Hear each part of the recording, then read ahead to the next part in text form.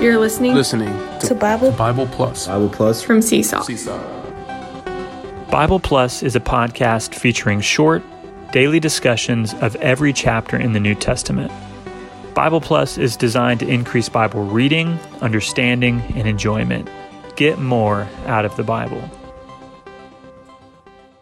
As we open up chapter 19 today, we can see that it is a continuation of chapter 18, and the subject is Christ as life being processed through death and resurrection for multiplication. This point is very important. It's for multiplication. First, Pilate in this chapter declares, "I find no fault in him." He doesn't find any fault in Jesus. In verse 4, he says it, in verse 6, and also back in chapter 18, verse 38. 3 times Pilate declares, "I find no fault in him." We need to understand that the Passover lamb in the Old Testament was a type of Christ, and Christ came as the fulfillment and the reality of the Passover lamb. He was examined from many different angles, and here Pilate examined him and declared, "I find no fault in him," in the same way that the Passover lamb in Exodus had to be examined and determined to be without blemish before it could be offered up. This is Christ. Now, Pilate, he delivers Jesus up to be scourged and then to be crucified. And when Jesus is crucified on the cross, Pilate puts a sign on his cross upon which is written, "Jesus, the Nazarene, the King of the Jews." And this notice was written in 3 different languages: in Hebrew, representing the Hebrew religion; in Latin, representing Roman politics; and in Greek, representing Greek culture. These 3 together represent the entire world, all of mankind, and this signifies that the Lord Jesus, as the Lamb of God, was killed by and for all mankind. Praise the Lord. Now, the next thing we need to see in this chapter is the matter of the transfer of life. If we move to verse 25, 26, 27, Jesus is hanging on the cross. He speaks something to his mother. He says to her, "Woman, behold your son," referring to John, the author of this book. And then he says to that disciple, John, "Behold your mother." So here, we need to realize that in the Gospel of John, Jesus was being crucified for the transfer of life. So this word, which is only recorded in the Gospel of John, implies the transfer of life, the union of life. Mary, who had no life relationship with John, would now be joined in life through the death and life impartation of Christ. She would be joined with John. They would become children of God, having the same Father, brothers of Christ, having the same life. A transfer of life was occurring here. And the point that we're making is that the Lord's death in John primarily is not in relation to redemption. It's not presented primarily in relation to redemption, but the Lord's death is primarily presented in John in relation to the release and multiplication of his divine eternal life and its impartation into the believers. Now, don't misunderstand us. We are not minimizing redemption. No, redemption is extremely important. We need the judicial redemption of Christ. And John does point to the redemption of Christ a number of times in his gospel. Even starting in chapter 1, in verse 129, he says, "Behold, the Lamb of God who takes away the sin of the world." This points to the judicial redemption of Christ. We're not minimizing that. But what we're saying is that the emphasis in John related to the death of Christ is that it is for the releasing of his divine life and the multiplication of his life, and his life being imparted into the believers. So this is a marvelous matter in the Gospel of John, and it is seen here in this scene on the cross with the mother of Jesus and with the disciple John, indicating that they would be joined in life. They would have a life relationship. That is the divine life. Now, let's move on to the next section, starting with verse 31. Here, the Jews, it says, since it was the day of preparation, so that the bodies might not remain on the cross on the Sabbath, they requested of Pilate that their legs might be broken and that they might be taken away. Well, the soldiers came, they broke the legs of the first man, and of course this was done so that they would die more quickly. Break their legs. They came to the second criminal, they broke his legs, but when they came to Jesus, they saw that he had already died. And so they did not break his legs.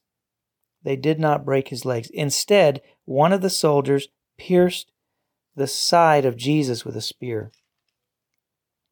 Now, a couple of things we want to mention here that are very important. Number one,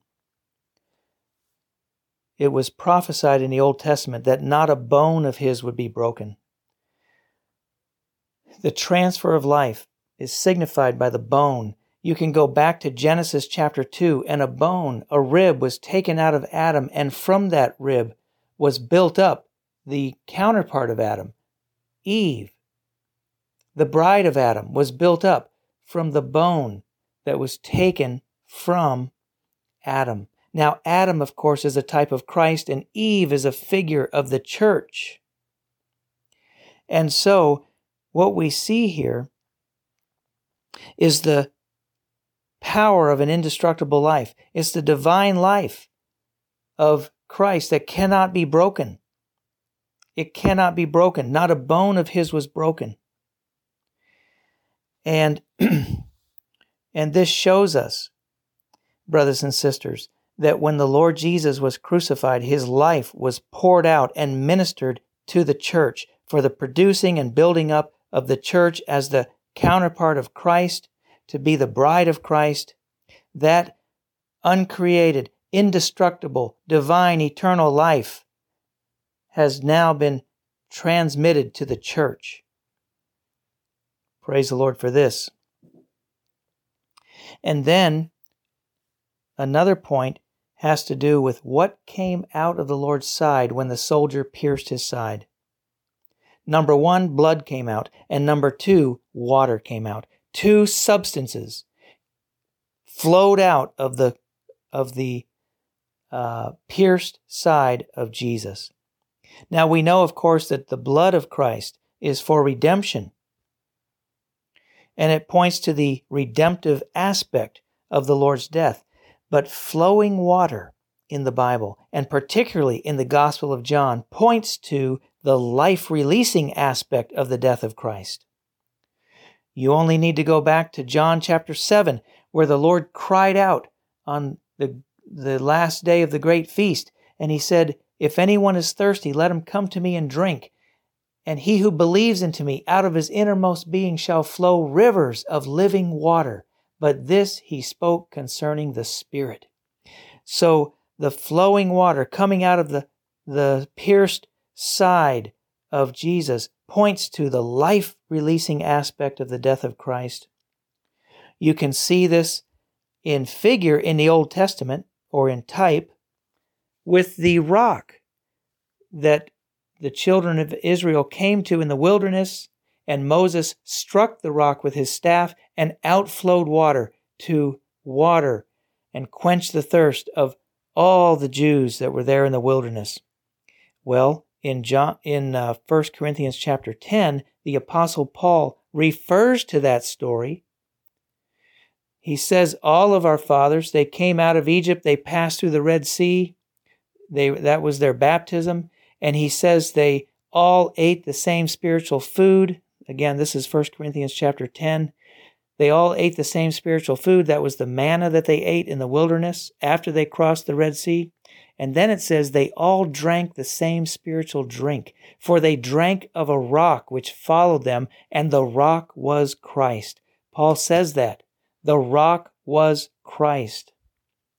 So Christ was struck. He was struck, and out of his side flowed not just blood for redemption, but water. Praise the Lord. Water to regenerate, to impart his life into all of his believers. So that through this, through the blood and the water, he could produce his counterpart that matches him. The blood takes away sin. It takes away the barriers so that the life of God could flow in. And now we can believe and receive his life and be built up together as the corporate counterpart of Christ. So this verse 34 is a marvelous verse. It's a tremendous, crucial verse in this chapter. But one of the soldiers pierced his side with a spear, and immediately there came out blood and water. Praise the Lord. Well, listen, most Christians overlook the water flowing out of Christ's side. They overlook it. But we have to realize, could there be something better than redemption? Yes, there is.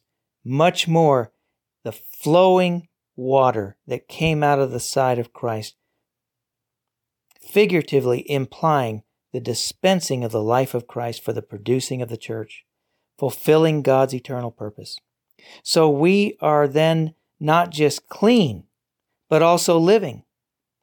We're not, the blood cleanses us. It cleanses us from sin and defilement.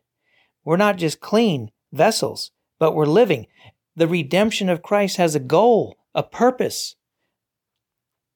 It's just, the redemption is a procedure. The judicial redemption of Christ is the procedure to reach the goal, and the goal is the dispensing of the divine life into the believers, so that we would not only be as righteous as Christ, but also as living as he is.